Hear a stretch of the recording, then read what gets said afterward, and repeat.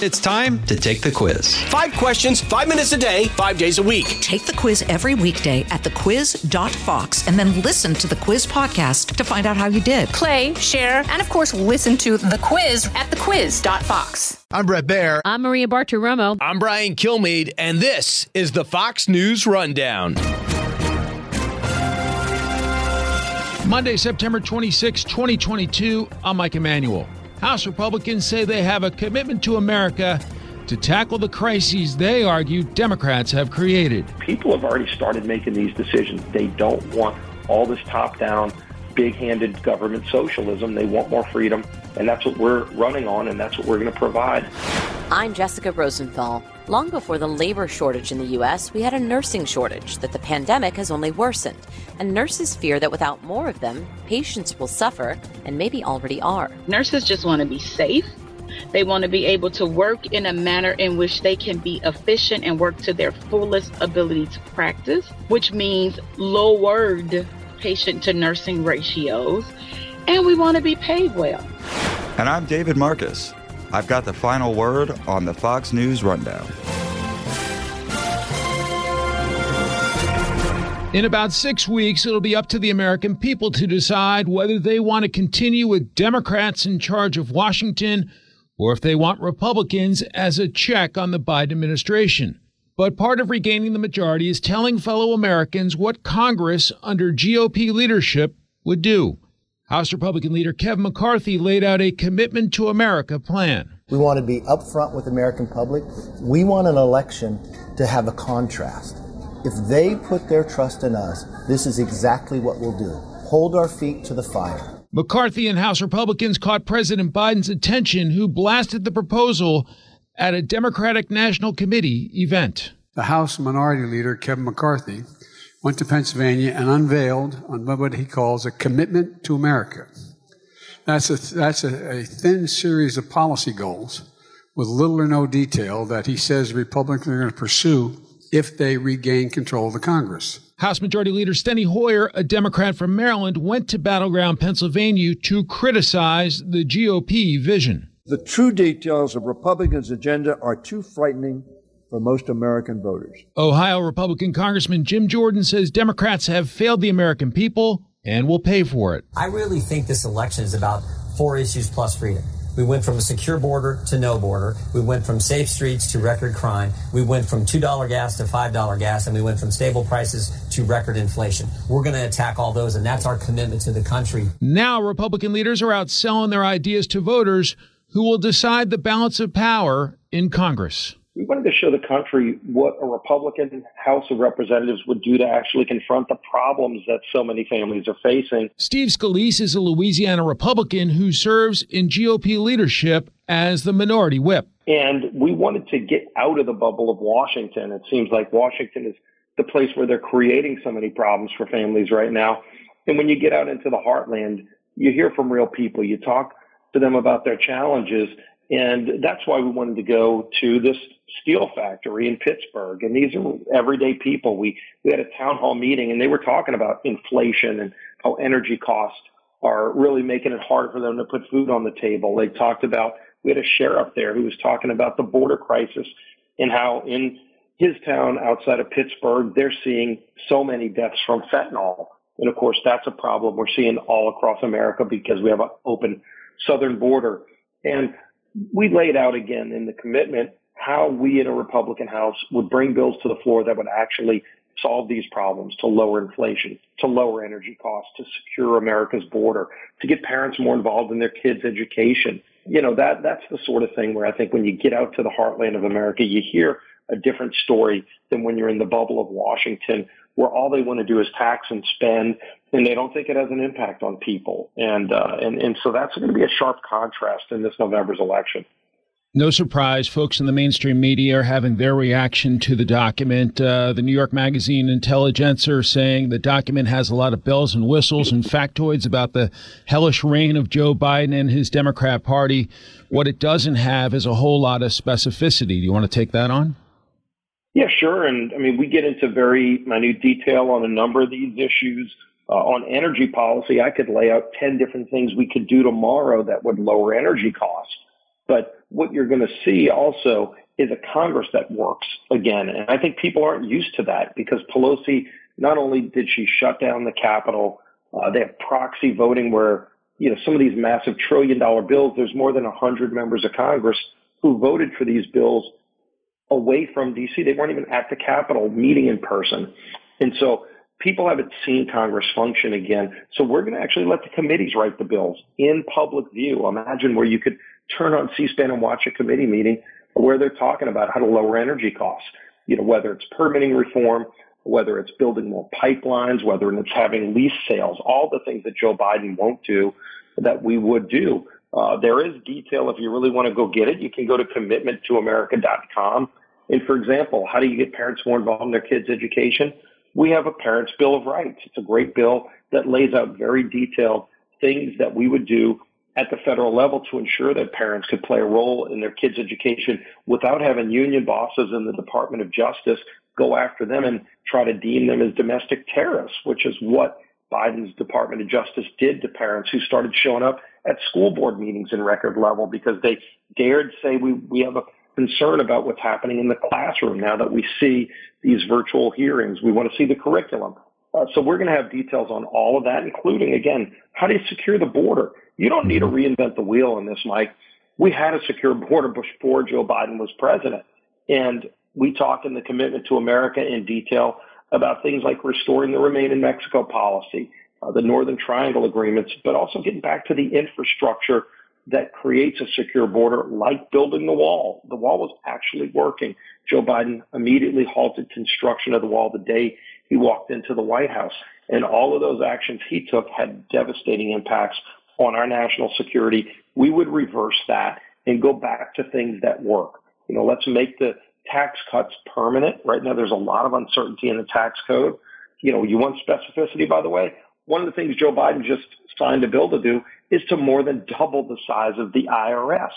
87,000 more IRS agents coming after you to try to get more taxes from you. Day one, we would repeal those 87,000 IRS agents. So there's a lot of detail if you want to go look for it, but we're also going to actually have hearings in public view in committees where these bills will be written and brought to the floor for a vote. And then the ultimate accountability is we're going to have votes on all this. Members of Congress will be able to vote yes or no. And I'd love in every swing district in America for this debate to happen. I'm sure a lot of folks listening today remember Newt Gingrich's contract with America in 1994. How similar is Commitment to America to Gingrich's proposal, and where does it differ? Yeah, it's similar in that we put real ideas down. These are bold conservative ideas that contrast with what the Democrats are doing. Make no mistake, the Democrats are doing the opposite of a lot of these things that we're talking about. And in fact, Joe Biden's already come out against it. Nancy Pelosi called it extreme. So anybody who says it's not specific enough, Nancy Pelosi already said it's too extreme. So she thinks it's extreme to secure America's border. She thinks it's extreme to lower inflation. I'm not shocked because she's created these problems with Joe Biden. But we worked with people like Newt Gingrich. And in fact, Newt Gingrich was at the rollout that we did to our members right before we flew out of Washington on Thursday. So Thursday we were still in D.C. voting. And Newt Gingrich came along with Kellyanne Conway and rolled out. And he even talked in some ways about how some of this is similar, some of it's different. Of course, there were some different issues in 1994 than we're dealing with today. But they also go through some of the things that we're talking about that are similar. And most of the similarities involve restoring freedom back to people, getting it out of Washington, taking power away from Washington and giving it back to the people. And I think that's the heart of the biggest fights we're seeing right now. Do we want a nation that's safe and a future that's built on freedom? The Democrats don't want that.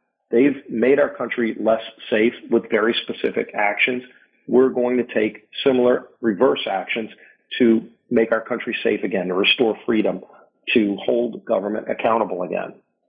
There were some predictions there could be a red wave in November. In recent weeks, some of the polls have suggested some tightening. Do you think this proposal will give Republicans the momentum you need to have a sweeping victory in November? Yeah, every 2 years, it seems like the D.C. press wants to try to create fake momentum. I call it fomentum for the Democrats. 2 years ago, they were saying Pelosi is going to get 15 to 20 more seats. What happened? The opposite happened. we flipped 15 seats from Democrat to Republican. I think you're seeing similar things this time around. And as they create this momentum again, I mean, we're getting excitement. When I go out, and I've been to dozens of congressional districts just in the last few weeks, and these are all swing districts. So you see what's happening in a 50-50 district. And the Democrat who's been voting for all this socialist policy with Pelosi and Biden, they're trying to run away from their own votes because the voters don't like the results. They don't like inflation that's been caused by all the spending in the regulations from Biden. They don't like the fact that there's an unsecure border. So our candidates are phenomenal candidates. You know, when you meet them, you see we just got people from great walks of life. We got a lot of military veterans that served our country in other places around the world, and they know that the fight for freedom is in D.C. If we're going to be able to restore that promise of the American dream, it's very critical that people vote on November 8th. And look, you can see the contrast between us and them in terms of what we're for and what they're for and what we're against and what they're against. It's very binary in terms of, you know, do you want more freedom restored back to you as people, or do you want it taken away and want the government to tell you what to do? That's what we saw during lockdowns. And of course, Mike, we also saw during the lockdowns, people started moving. They moved away from states that were shut down, and they moved towards states that are more open, like freedom. People moved from California to Texas, or from New York and New Jersey to Florida. And so people have already started making these decisions. They don't want all this top-down, big-handed government socialism. They want more freedom. And that's what we're running on, and that's what we're going to provide if we get a Republican House. Assuming you guys win back the majority, the Washington Post is making this prediction. The Freedom Caucus is expected to make starker demands of leadership in exchange for their votes. In particular, a request to bring back a rule that gives members the ability to recall the speaker at any time, a direct threat should McCarthy take the gavel. So how do you keep your fellow Republicans all on the same page? You're the Republican whip right now. You may get a promotion in the new Congress, but how do you keep everybody together? Yeah, if you look right now, we're very united. In fact, in Pittsburgh, when we had the rollout Friday at that steel factory, you saw members from every different faction within our conference, including the Freedom Caucus. And it shows you that everybody in our conference, sure, we will have internal discussions. You know, nobody's trying to gloss over that. But the first mission is let's be united in what our vision would be, what we're telling the American people what we do, and then let's go do those things. But we can't do them if we're not in the majority. And when we do get the majority, sure, we will have a lot of internal discussions. You know, it was funny, when Newt was with us, he made a point to mention that when they got in the majority, after being out for 40 years in the wilderness, you know, 94 Republicans weren't in the majority for 40 years. He said they had a lot of internal discussions over direction and which approach do we take on all of the things that we did. And he said, you know, it makes it a more healthy conference because ultimately you have to come together to get any of this done. But let's have the internal debates and discussions about what the best way is to do it. And by the way, part of that is the commitment to America. This was put together with every faction of our conference. We would have briefings and say, okay, we're going to have a hearing and let's bring our task force together on energy and talk about energy policy. We get over 100 members of Congress participating in putting the plan together. So you had members from all walks of life on the Republican side saying, you know, let's put our best ideas on the table and then go out to the American people and give them a choice. House Republican Whip Steve Scalise, the great state of Louisiana. Thank you so much for your time, sir. Safe travels out on the campaign trail, and we'll be following it. And God bless, Mike. Thanks.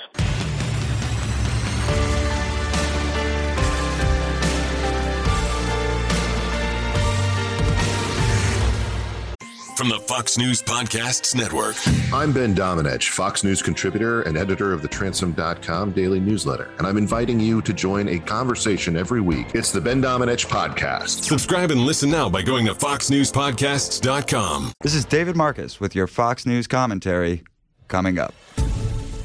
An ongoing nursing shortage in the country that existed well before the pandemic has grown more acute. McKinsey & Company estimated this year that by 2025, we will be short anywhere from 200,000 to 450,000 nurses. McKinsey's report found that between 2017 and 2021, the registered nurse turnover rate jumped up 9%. The American Hospital Association earlier this year predicted a shortage of 1.1 million nurses by the end of the year. All this is felt even more intensely in rural areas. We're offering a $5,000 sign-on bonus, which is a lot for us. But there are areas just right around us that are offering $35,000 sign-on bonuses. William Kiefer was the CEO of OmniPoint Hospital in Anahuac, Texas, when he spoke to Fox News earlier this year, though he has since resigned. But rural or not, every state is being impacted. Nurse Kathleen Bartholomew told Fox 5 in Atlanta, Georgia, they are overwhelmed. Education, follow-up, contacting your patients, quality and safety improvements, going to shared governance meetings. But no, it's just like Lucille Ball in the chocolate factory, except for instead of the chocolates, it's the patients. So we can't stop the conveyor belt. Those in the profession have said shortages can lead to errors and even higher morbidity rates among patients. We also feel the squeeze of, short staffing and things of that nature. Keisha House is an advanced practice nurse at University of Illinois Health Systems and teaches at UIC College of Nursing. Whether it's because of the pandemic, individuals don't want to work in unsafe circumstances, or, before the pandemic, unsafe patient-to-nurse ratios where nurses are extremely burned out or feeling unsafe or feeling they may lose their licenses if they make mistakes or things of that nature. Also, employee-employer relationships. Nurses can't call off. We try to call off and, we get asked, well, what are your symptoms? And, if you don't have a fever, you can still come to work, regardless if I'm having a mental health crisis or if my baby is sick or if I got something going on. Employers will make you feel bad about calling off, or you get reprimanded for those sorts of things, or employers don't do a lot of appreciation of their staff. And it just has evolved through the years. And I think nurses are just tired. So either they are not working or they are holding out for a better job or a job with a higher pay in efforts to sustain them. You said it's not as critical where you are specifically, but that you talk and you hear about how it is in other places. We've seen reports about how in rural areas it's much more dire than maybe in some of the bigger cities. What do you think some healthcare systems can do to maybe even things out, even the playing field out? Is it about pay to address some of the shortages that we see in some areas that are worse than others? So what I know that UIC is doing, which I'm really proud of my employer in College of Nursing for this, we have a great entry program in Urbana, Champaign, and in Springfield, in areas where there is a healthcare provider shortage. Having these courses where if you already have a bachelor's or, another degree, you can be directly admitted into a nursing program. We're trying to, help with that pipeline of developing new nurses to get them out there. You asked me, is it about pay? It's always about pay, Miss Jessica. You know that. People want to pay what they feel that they deserve, right? And systematically, nurses deserve a pay raise. I think the pandemic has really driven that need and nurses advocating for themselves because, I remember when this first started, some nurses could not go home. They were on shift days and days at a time, away from their loved ones, their families. Or when you get home, a nurse like myself, who works in primary care in the community, I would go through my garage, tell my daughter, no, don't touch me, don't hug me, give me a garbage bag. And I'm putting all of my things in a garbage bag. And then I run to take a shower, and it tolls on your mental well-being and stability. Yeah. And so industry-wide, there should be a pay increase. New graduate nurses get so lowballed on pay that it's like, maybe I should just stay at the job that I have right now and just work a little overtime versus you paying me under what I already make. We know the healthcare system in this country sucks up a lot of money. For years, when you compare the U.S. to other countries, we spend far more on healthcare than I think any other country. So when you zoom out and you think of the bigger picture here, what do you think is a solution if we're spending all this money already and we still can't provide? Do we need to incentivize people from other countries to come here and be nurses? What do you think? What I think is that we need to incentivize the nurses and the nurse leaders that we have today. So I am a clinical instructor, and I've been a clinical instructor for quite some time, not just with UI Health, but with other organizations. And I have experienced, and I'm just speaking in general terms, that you have a new nurse that you need to train. All right, I already have 20 patients that I need to see in a day. And you want me to train a new nurse, which I have no problems with. But that takes time, right? You know, it slows you down because you need to educate and so forth and so on. And is there any additional pay for that? No. Do you decrease the amount of patients that I see per day so that I can fully onboard this new nurse and make him or her feel welcome? So it's things like that. We need onboarding programs for our new nurses. We shouldn't have to continue to take loans to get additional degrees in nursing to help the nursing profession. I have a bachelor's of science in nursing, a master's of science in nursing, a doctor of nursing practice. Do you know how many student loans I have in pursuit of those degrees? I spoke with my student right before I stepped out to take this interview with you. I'm training a nurse practitioner student right now as we speak. And I asked her, you know, what is it that makes you still want to do this even with the pandemic? Because she's already a registered nurse and she makes pretty good money.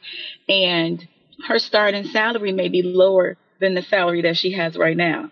Wow. She actually may be making more money right now as a registered nurse than as a nurse who has this additional specialized training. That's because these individuals still have, and they have a passion to help. And I think we need to take a better care of the nurses that we already have.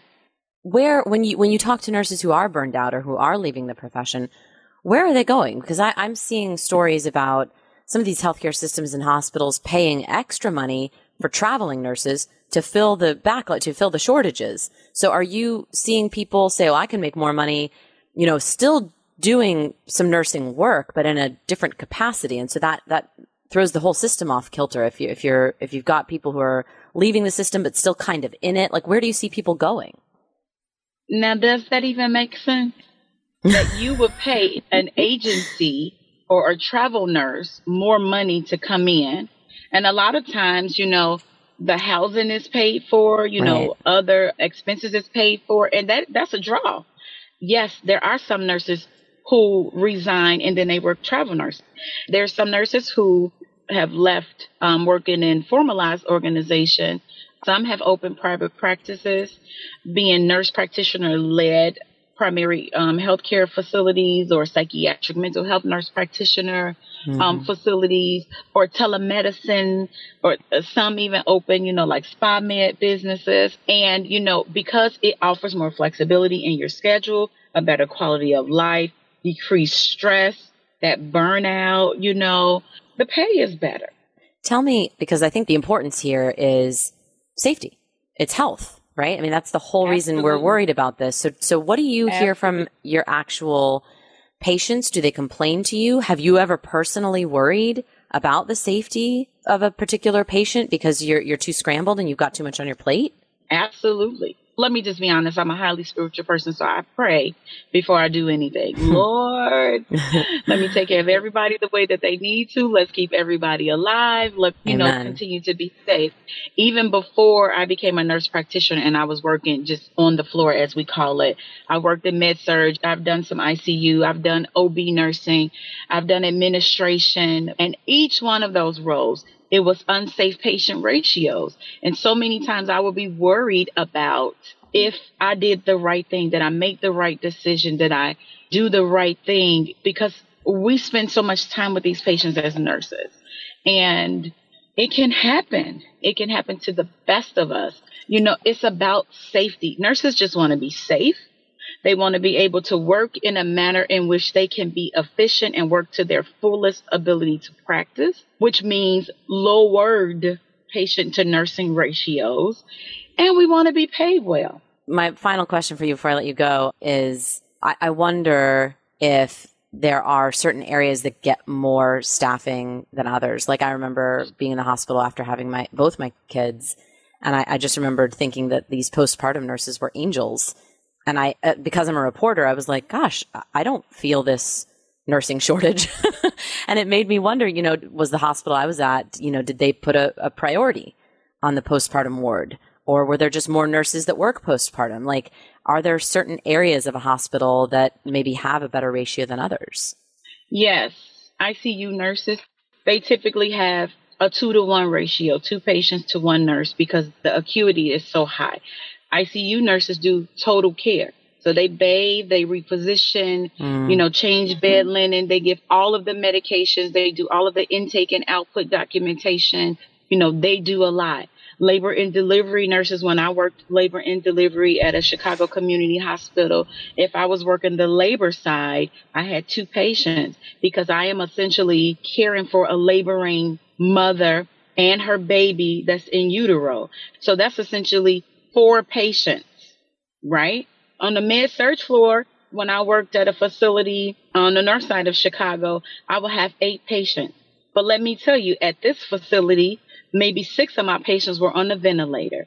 Maybe 7 of them had a bacteria or organism that was contagious. And in each room that I went into, I had to dress in a gown and a mask and gloves and foot coverings and things of that nature in each room. It's real. This is real. And I don't think patients and people know what nurses go through. We put our families on hold to take care of yours. And a lot of times there's a lot of verbal abuse from patients and their families. You're trying to care for the patient and they're on the phone because they need to know about their mom. How's my mom doing? Or how's my dad or whomever? And I'm trying to get back to the room. I have an emergency. Somebody may have a cold blue or a rapid response, or I'm needed elsewhere. And the family think, well, the nurse doesn't want to talk to me. I'm going to go up there. And they do. I've been called some of the worst names ever at work. I had a patient try to fight me at work. And I just think that this is all driving this shortage. And it's going to directly affect patient care, facility profits. All of it is going to be upside down. Nurse Keisha House, thank you so much for joining us. You are so welcome. Thank you for having me. I appreciate it.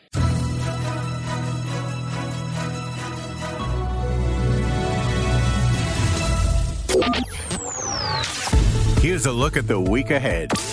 Monday. SpaceX founder Elon Musk is set for a deposition in a lawsuit over his efforts to pull out of his $44 billion purchase of Twitter. Wednesday. President Biden is scheduled to host leaders of Pacific Island nations as China's growing influence throughout the Indo-Pacific raises concerns in Washington. Thursday is National Coffee Day in the U.S. and Canada. The International Coffee Organization uses the day and International Coffee Day on Saturday to raise awareness for coffee farmers around the world to make a living wage. Friday. The government's fiscal year ends, and Congress must approve a spending bill before the end of the day to avert a potential shutdown of federal services. Saturday. Former President Trump holds another campaign rally for Republican candidates in Michigan. The next window for NASA to launch its Artemis 1 mission. The test flight is the first in a series of launches designed to return humans to the moon. Artemis 1 will send an uncrewed capsule into lunar orbit. And that's a look at your week ahead. I'm Rich Dennison, Fox News.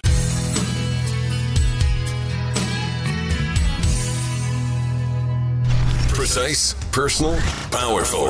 It's America's weather team in the palm of your hands. Get Fox weather updates throughout your busy day, every day. Subscribe and listen now at foxnewspodcasts.com or wherever you get your podcasts. Rate and review the Fox News Rundown on Apple Podcasts or wherever you listen.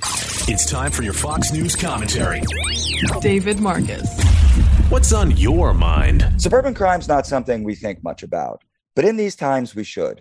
In 2021, there were 51 homicides in the burbs outside Minneapolis and St. Paul, double the number for the previous year. And this is not an outlier. Crime in the America of picket fences and ice cream socials is on the rise, and there is no hiding it. Take this story from the Washington Post with its headline blaring, "New York City is a lot safer than small-town America." It's not hyperbole.